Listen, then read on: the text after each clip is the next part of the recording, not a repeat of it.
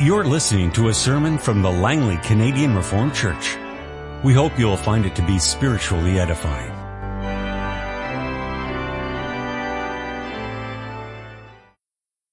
Let us open the scriptures together. We have two scripture readings. The first is taken from 1 Corinthians chapter 1, the verses 18 to 31, and the next is taken from Galatians chapter 2, the verses 15 to 20. We begin then with 1 Corinthians chapter 1, beginning at verse 18 and ending at verse 31, where the word of our God reads as follows: "For the message of the cross is foolishness to those who are perishing. But to us who are being saved, it is the power of God. For it is written, I will destroy the wisdom of the wise, the intelligence of the intelligent I will frustrate. Where is the wise man? Where is the scholar? Where is the philosopher of this age? Has not God made foolish the wisdom of the world? For since in the wisdom of God the world through its wisdom did not know him, God was pleased through the foolishness of what was preached to save those who believe. Jews demand miraculous signs and Greeks look for wisdom. But we preach Christ crucified, a stumbling block to Jews and foolishness to Gentiles. But to those whom God has called, both Jews and Greeks, Christ, the power of God and the wisdom of God. For the foolishness of God is wiser than man's wisdom, and the weakness of God is stronger than man's strength. Brothers, think of what you were when you were called. Not many of you were wise by human standards. Not many were influential, not many were of noble birth. But God chose the foolish things of the world to shame the wise. God chose the weak things of the world to shame the strong. He chose the lowly things of this world and the despised things, the things that are not, to nullify the things that are, so that no one may boast before him. It's because of him that you are in Christ Jesus, who has become for us wisdom from God. That is our righteousness, holiness, and redemption. Therefore, as it is written, let him who boasts, boast in the Lord." And then we turn to Galatians chapter 2, verses 15 to 20.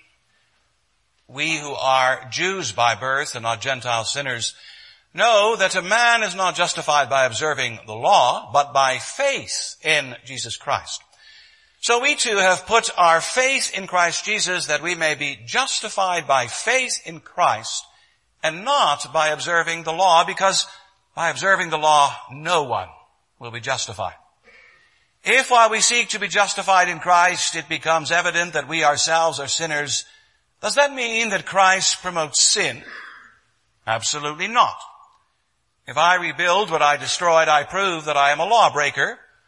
For through the law I died to the law so that I might live for God. I have been crucified with Christ, and I no longer live, but Christ lives in me. The life I live in the body, I live by faith in the Son of God, who loved me and gave himself for me." I preach to you this morning from the Word of our God as you find it in the letter of Paul to the churches in Galatia, chapter 6, the verses 13 and 14. "Not even those who are circumcised obey the law, yet they want you to be circumcised, that they may boast about your flesh. May I never boast except in the cross of our Lord Jesus Christ, to which the world has been crucified to me, and I to the world." Beloved congregation of our Lord and our Savior Jesus Christ, this past week was the first week of school for children in our midst. And then for some of those children, especially for those who went to school perhaps for the first time or who are still among the younger students of the school, it may have been an almost overwhelming experience. Why, some of them may even have come home and boasted about their teacher in the most glowing terms. Mom, Dad, I have the best, the greatest teacher in the whole wide world. Now, I think that's a good kind of boasting. And as a matter of fact, I hope that many children came home and made somewhat similar statements. Why, I even hope that this kind of boasting has a lot of company. What do I mean? Well, I hope that some of you can say with honesty and sincerity, of course, things like, I have the best wife in the world, or I have the best husband, the best father, the best children, the best job. You see, some things in life really are worth boasting about. But then as you do so, you also, of course, need to exercise a measure of care.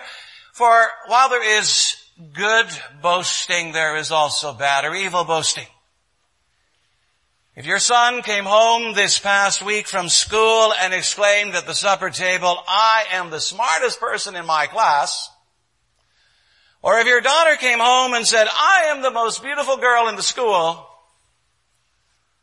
I don't think that'd be too good. I'm sure that you as parents would soon have to say a word or two to them, to put them in their place. And so it is, beloved, that there are two kinds of boasting. There is a boasting that is cute, helpful, even to be encouraged. There's also a boasting that's kind of ugly, unfitting, and to be discouraged. Yes, so now with this in mind, we also look at our text of this morning. For it too is very much about a kind of boasting. About the first kind, well also about the second kind, as we'll see. But what we're really going to see here is what's the best thing in all of life to boast about. And maybe that's a good thing to keep in mind also as we begin a new season of Bible study and all manner of activities. Let's make sure that our agenda is determined and filled with the only really, really great and excellent kind of boasting that there is. So we're going to look this morning at right boasting, odd boasting as well, by the way, and finally, hard boasting. Well, you'll notice, beloved, our text this morning is found in the last chapter of Paul's letter to the churches in Galatia, and it's kind of a concluding statement, a summary, and it closes off a whole long section of apostolic reasoning and argument. If you wonder what kind of argument, well, if you read this letter over in its entirety, you'll see that it's concerned with a very vital subject. Namely, what is the place of works of the law in the Christian life? Specifically, the controversy in Galatia swirled around the matter of circumcision. You see, in the churches of Galatia, and you can read that elsewhere in this letter, there was a very strong circumcision party. These people claimed to be Christian. They said that they believed in Jesus Christ. They confessed Him as the Son of Man and the Son of God. They embraced His atoning sacrifice. They rejoiced at His resurrection. In many ways, they were the bona fide articles. And then, of course, it's not for me, and neither is it for you, to doubt their sincerity. However, the fact remains that there was something seriously defective about their understanding of the Christian gospel. For you see, whenever a Gentile was converted to Christ, these people insisted that more than simply faith in Jesus Christ was needed. You also needed to let yourself be circumcised. And you need to keep all of those aspects of the old Jewish ceremonial law. And indeed, so insistent were these people on this point that it didn't take very long that they crossed swords with the Apostle Paul. Well, Paul writes a letter to them as well as to the churches in Galatia, and you can see if you read this letter that very categorically and emphatically he condemns what he calls this Judaizing teaching. He regards it as nothing else than anti-Christian legalism. But the point Paul says is that Jews and Gentiles alike enjoy in Christ a complete salvation. They're all justified, adopted, renewed, made God's heirs through the promises of the Abrahamic covenant. Faith in Christ frees them from the need to seek salvation through the works of the law. For the law is not a saving instrument. For believers to revert to the law and to law-keeping as a ground of salvation means to revert to slavery and to forfeit the grace of Christ. You see, beloved, what these Judaizing Christians in Galatia needed to understand, and what we all, in a sense, still need to understand, is that the gospel of Jesus Christ is not a gospel of plus. Because really what those people in Galatia were saying is you need Christ plus the works of the law. Later on we hear it again. The Roman church says you need Christ plus good works equals salvation. Or you hear it, for example, among Neo-Pentecostals saying, you need Christ, but you also need the baptism of the Holy Spirit. Or the Mormons saying, you need Christ, plus you need the teachings of Joseph Smith. Or sometimes even in our own circles, you can kind of hear this doctrine of plus. Christ plus a certain view on this matter equals salvation. Or Christ plus the confessions of the church equals salvation. But beloved, it's not so. Salvation is through Jesus Christ and through faith in Him alone. And of course, a lot of these other things, perhaps in one way or another, may be important. How you look at ethical issues, how you look at certain doctrinal issues, how you regard the confessions of the church. I'm not saying that's not important. But what we're really looking at is what is first. What is foremost? And then none of the issues that I've mentioned, none of those things plus other things are on par with faith. Faith in Christ stands alone. Everything else comes from or flows from it. Or if you want, beloved, you can also say, as the Apostle Paul says here in our text, may I never boast except in my relationship to Jesus Christ. Paul realizes, and he wants to impress upon not only the Galatian believers, but upon all the children of God throughout the ages, keep this matter first and foremost. Faith in Christ alone saves. And this is something to boast about. And you notice in our text, the Apostle Paul even uses that word boast. And of course, as we have said earlier, there's good kind of boasting, there's bad kind of boasting. And you might say the good kind of boasting is boasting that has a right reason behind it as well as a right intention. And Paul's boasting is both. Let's look at the reason. Why does the Apostle Paul speak about boasting here? Why does he even use that word? Well, he does so in reaction For it's obvious from the words of verse 13 that the Judaizers were boasting in their gospel of plus. They were glorying, he says, in the flesh.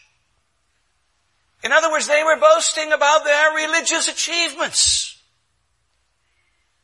Every convert to their particular brand of Christianity was a cause for rejoicing. And so every convert was like a trophy. They were busy glorying and boasting in themselves and in their particular works. That was the first mistake. And it's compounded by a second, for Paul says that there is something else amiss in their boasting. For look, the very law that they say is necessary for salvation and that has to be kept at all costs is not even being kept by them. As he says in verse 13, not even those who are circumcised obey the law. And then he adds, yet they want you to be circumcised so that they may boast about your flesh. You see what this kind of boasting is all about? It's man-centered. It's selfish. It uses people. It's hypocritical. Preaching one thing but doing another. The Judaizers are in line with the scribes and the Pharisees, of whom the Lord Jesus said, the scribes and the Pharisees, they sit in Moses' seat, so practice and observe whatever they tell you, but do not do what they do. For they preach, but they don't practice. They bind heavy burdens hard to bear and lay them on men's shoulders, but they themselves will not move even one finger. And so Paul reacts to these people. He reacts to all of this self-centered, this inconsistent boasting of theirs. And he uses that word as well. But notice he uses it as a form of contrast. For whereas the Judaizers boast about themselves, the apostle categorically rejects this. As he says, may I never boast. Literally he says, may God forbid that I ever do any such thing like this. And of course that raises the question, is then all boasting excluded? All boasting in self? Most emphatically. All boasting in Christ? Not at all. And that's not what the Apostle Paul does. He does it here in Galatia, in his letter to them. He does it elsewhere. He boasts in Christ. He says, may I never boast except in the cross of the Lord Jesus Christ.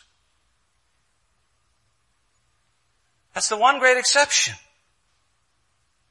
It's found in Christ.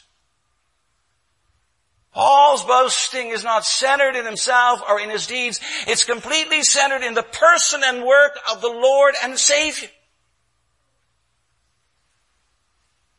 Doesn't mean that, beloved, he's being consistent. For look around in his letters and you'll see that Paul is often busy doing this. For example, in 2 Corinthians chapter 11, verse 21 to 29, Paul says, what anyone else dares to boast about, I am speaking as a fool, I also dare to boast about. Are they Hebrews? So am I. Are they Israelites? So am I. Are they Abraham's descendants? So am I. Are they servants of Christ? I am more. I have worked much harder, been in prison more frequently, been flogged more severely, been exposed to death again and again. So he goes on and on. But the important thing, beloved, is to realize that ultimately this is not self-boasting or self-glorification. For what he is doing is showing his hearers and his readers the futility of boasting in themselves. And he does that by setting out a long list of his own accomplishments. And in so doing, the Apostle Paul doesn't mean to outclass them, but rather to shame them into humility. If I must boast, I will boast of the things, he says in verse 30, that show my weakness. That's why he does it. On another occasion in Philippians chapter 3, the verses 4 to 6, we find the apostle boasting again. If anyone thinks he has reasons to put confidence in the flesh, I have more. Circumcised on the 8th day of the people of Israel, of the tribe of Benjamin, a Hebrew of Hebrews, in regard to the law of Pharisee, as for zeal persecuting the church, as for legalistic righteousness, faultless. Listening to all of this in isolation, we are not all that impressed. But if we look at it in context, we actually see that Paul is countering the decree or the pedigree of the Pharisees or Judaizers with his own. His is far superior to theirs. You know, he says in the end it means so little. He says, but whatever was to my profit I now consider loss for the sake of Christ. What is more, I consider everything a loss compared to the surpassing greatness of knowing Christ Jesus, my Lord, for whose sake I have lost all things. I consider them rubbish that I may gain Christ. To know Christ. To gain Christ. Is so much better. And to boast about him is so much more appropriate. And thus we see, beloved, that with Paul there is both a proper reason for boasting as well as a proper intention behind his boasting. Paul's whole life is a boasting in Jesus Christ, his Lord and his Savior. And that's not what the boasting of the Judaizers is about. But then, beloved, of course, that does raise the question, how about our boasting today? I'm sure we all boast. In one way or another, we all know how to boast. The problem is usually, however, that if we really reflect upon it, that most of the boasting we do tends to be boasting about ourselves. We have this neat way of being able to turn the spotlight on our own achievements, on our own deeds and abilities, piety. But then, beloved, may our text of this morning remind us that there is this one kind of boasting that stands above everything else. And it's the boasting that has Christ at its heart and center. May that be the kind of boasting that we are active in. Boasting about Christ to others. In our family lives, in our neighborly lives, in our work lives. Boasting not about ourselves, but in the greatness of our Savior. But then, beloved, there's also something else about this boasting that we should notice, and that comes down to the specifics. For our text is not only speaking about boasting in the glorious person of Christ, or in the awesome miracles of Christ, or even in the wise words of Christ. No, notice the Apostle Paul terms it boasting in the cross of Christ. And you might wonder, the cross of Christ, how can that ever be a cause for boasting? Is it not something despicable? Does it not represent the lowest denominator in Christ's ministry? Does it not refer to the most humiliating time of his life? And besides, look at how the Jews and the Gentiles view the cross. We've read that in 1 Corinthians 1. For the one, the cross is a huge stumbling block. For the other, the cross is an insurmountable stupidity. The cross in their eyes and in their minds represents the place of uttermost shame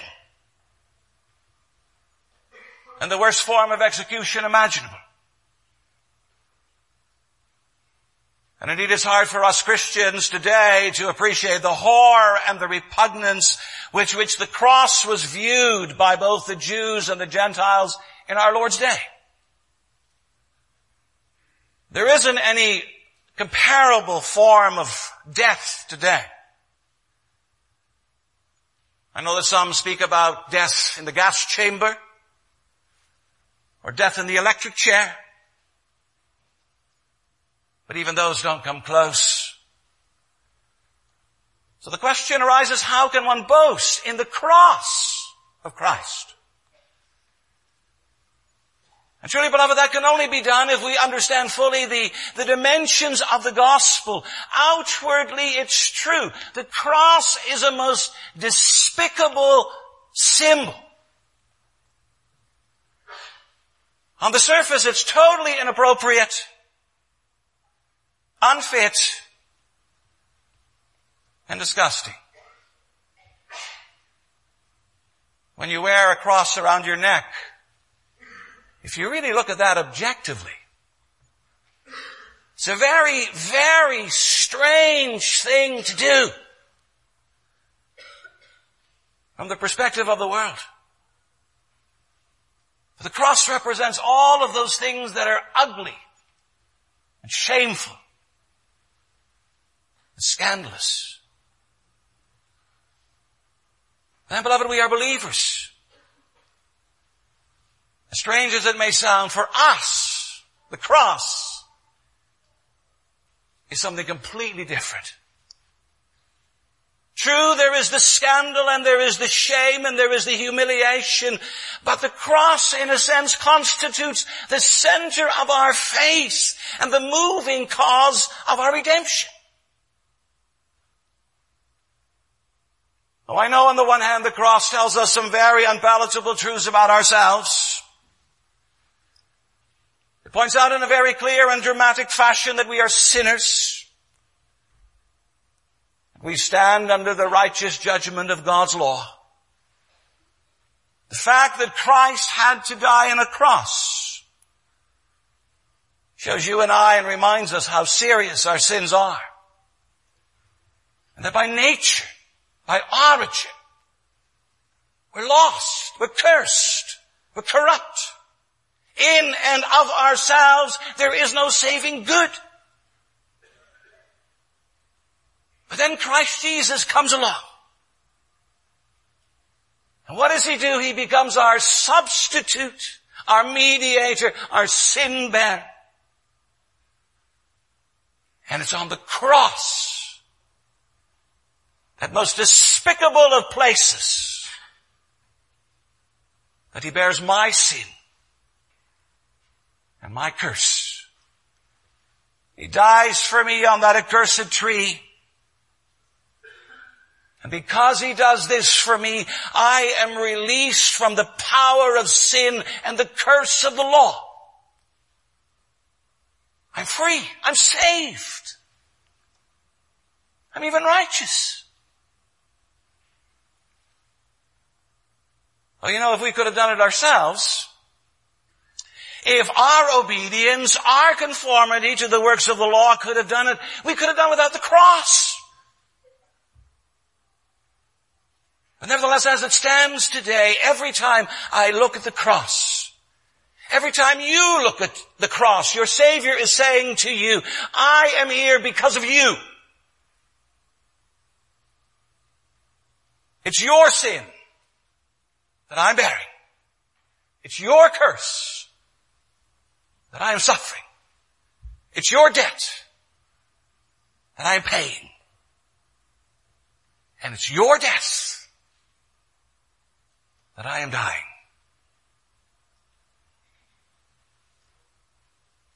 Of course, I realize that many people do not like to hear about any of this. They resent the humiliation that the cross represents. They prefer to live a life filled with all kinds of comfortable illusions. They want a Christianity without the cross. And a religion in which their own works of piety will contribute to their salvation.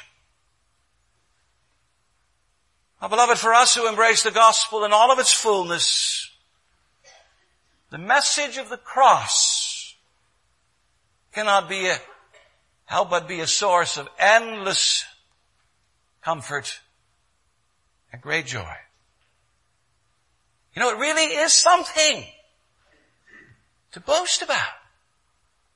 We may boast about Christ, and we may boast about His cross, because that's the place where I died to sin and became alive to God. It represents the greatest rescue imaginable. The greatest turning point in my life. And it really is the most fantastic reason for boasting. And notice the Apostle Paul even adds a bit more to that. He says, but far be it from me to glory except in the cross of our Lord Jesus Christ. And then he adds, by which the world has been crucified to me and I to the world. You might say there the Apostle Paul is speaking about the consequences of all of this. He's speaking about not just the cross, but also about a certain consequence of the cross, a certain crucifixion process. And if you wonder how that works, well, Christ was crucified on Good Friday. But you know, when He was crucified on Good Friday, something else was crucified with Him. Of course, in a sense, you might want to say you were crucified with Him. But really what the Apostle Paul stresses here in our text is that the world, this fallen world with all of its pretensions and attractions, this rebellious world with all of its scheming and unbelief, this immoral world with all of its sins and seductions, this world was put to death. In other words, the cross of Jesus Christ not only represents a reason for boasting, but it also represents a radical break between you and I and this fallen world.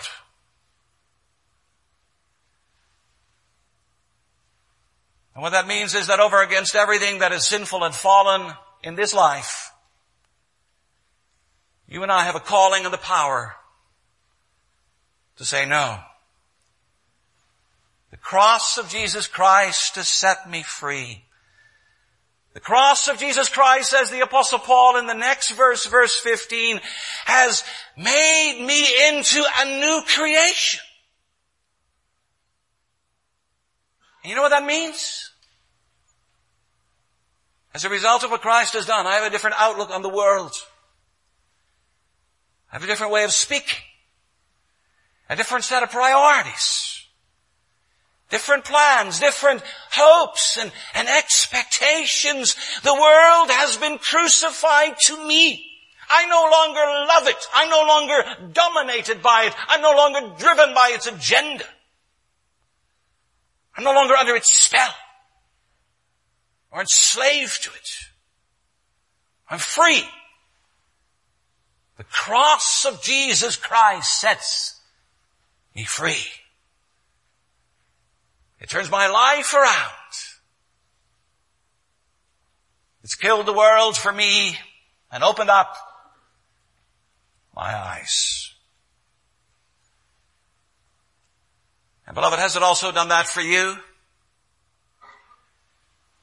Do you ever boast about how the cross has radically, and the work of Jesus Christ has radically changed your perspective on life?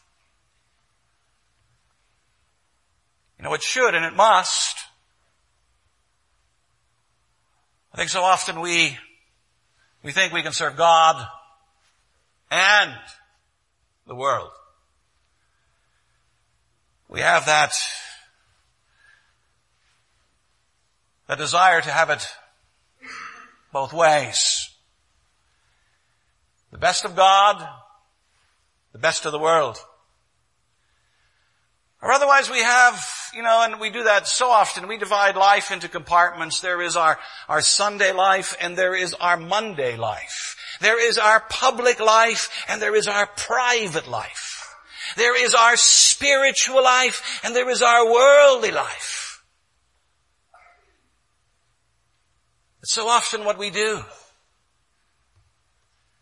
But if you think of the cross, you can't live that way any longer.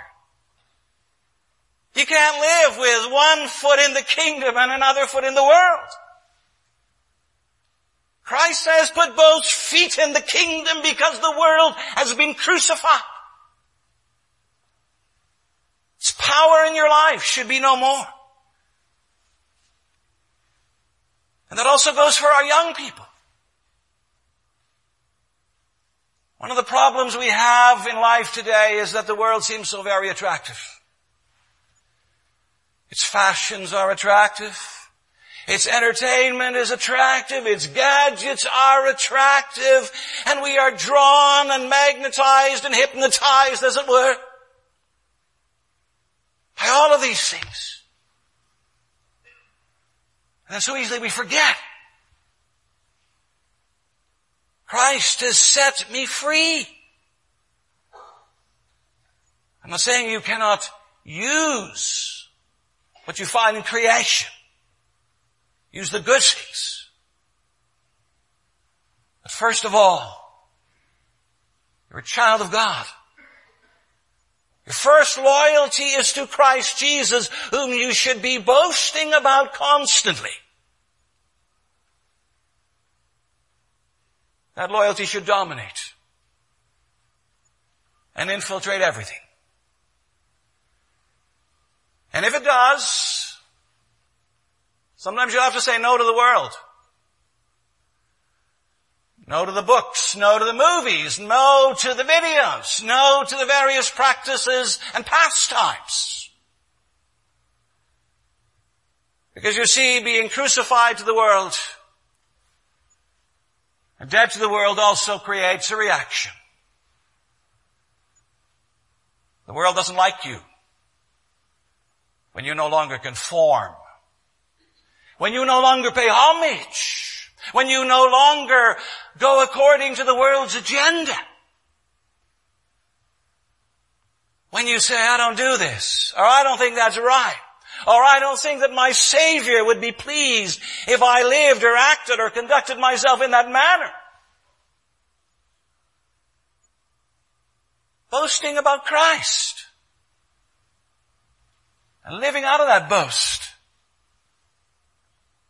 may get you in trouble. But ultimately, it doesn't matter. It may be hard, but God has promised He'll be there for you in the hard places of life. He never deserts those who are His own, who never leaves His children in the lurch, who stand up for Him, for the glory of His name, for the majesty of His Son, for the coming of His kingdom. And so, beloved, I would urge you, take these words of the Apostle Paul and of the Holy Spirit to heart. Boast. Boast in Christ every day, but then boast especially in what He has done for you on the cross. And show that. How you live. Show in all things that your first and primary loyalty is to Him. And to Him be the praise and the honor and the power and the glory forever and ever. Amen. This has been a sermon from the Langley Canadian Reformed Church. For more information, please visit us on the web at www.langleycanrc.org.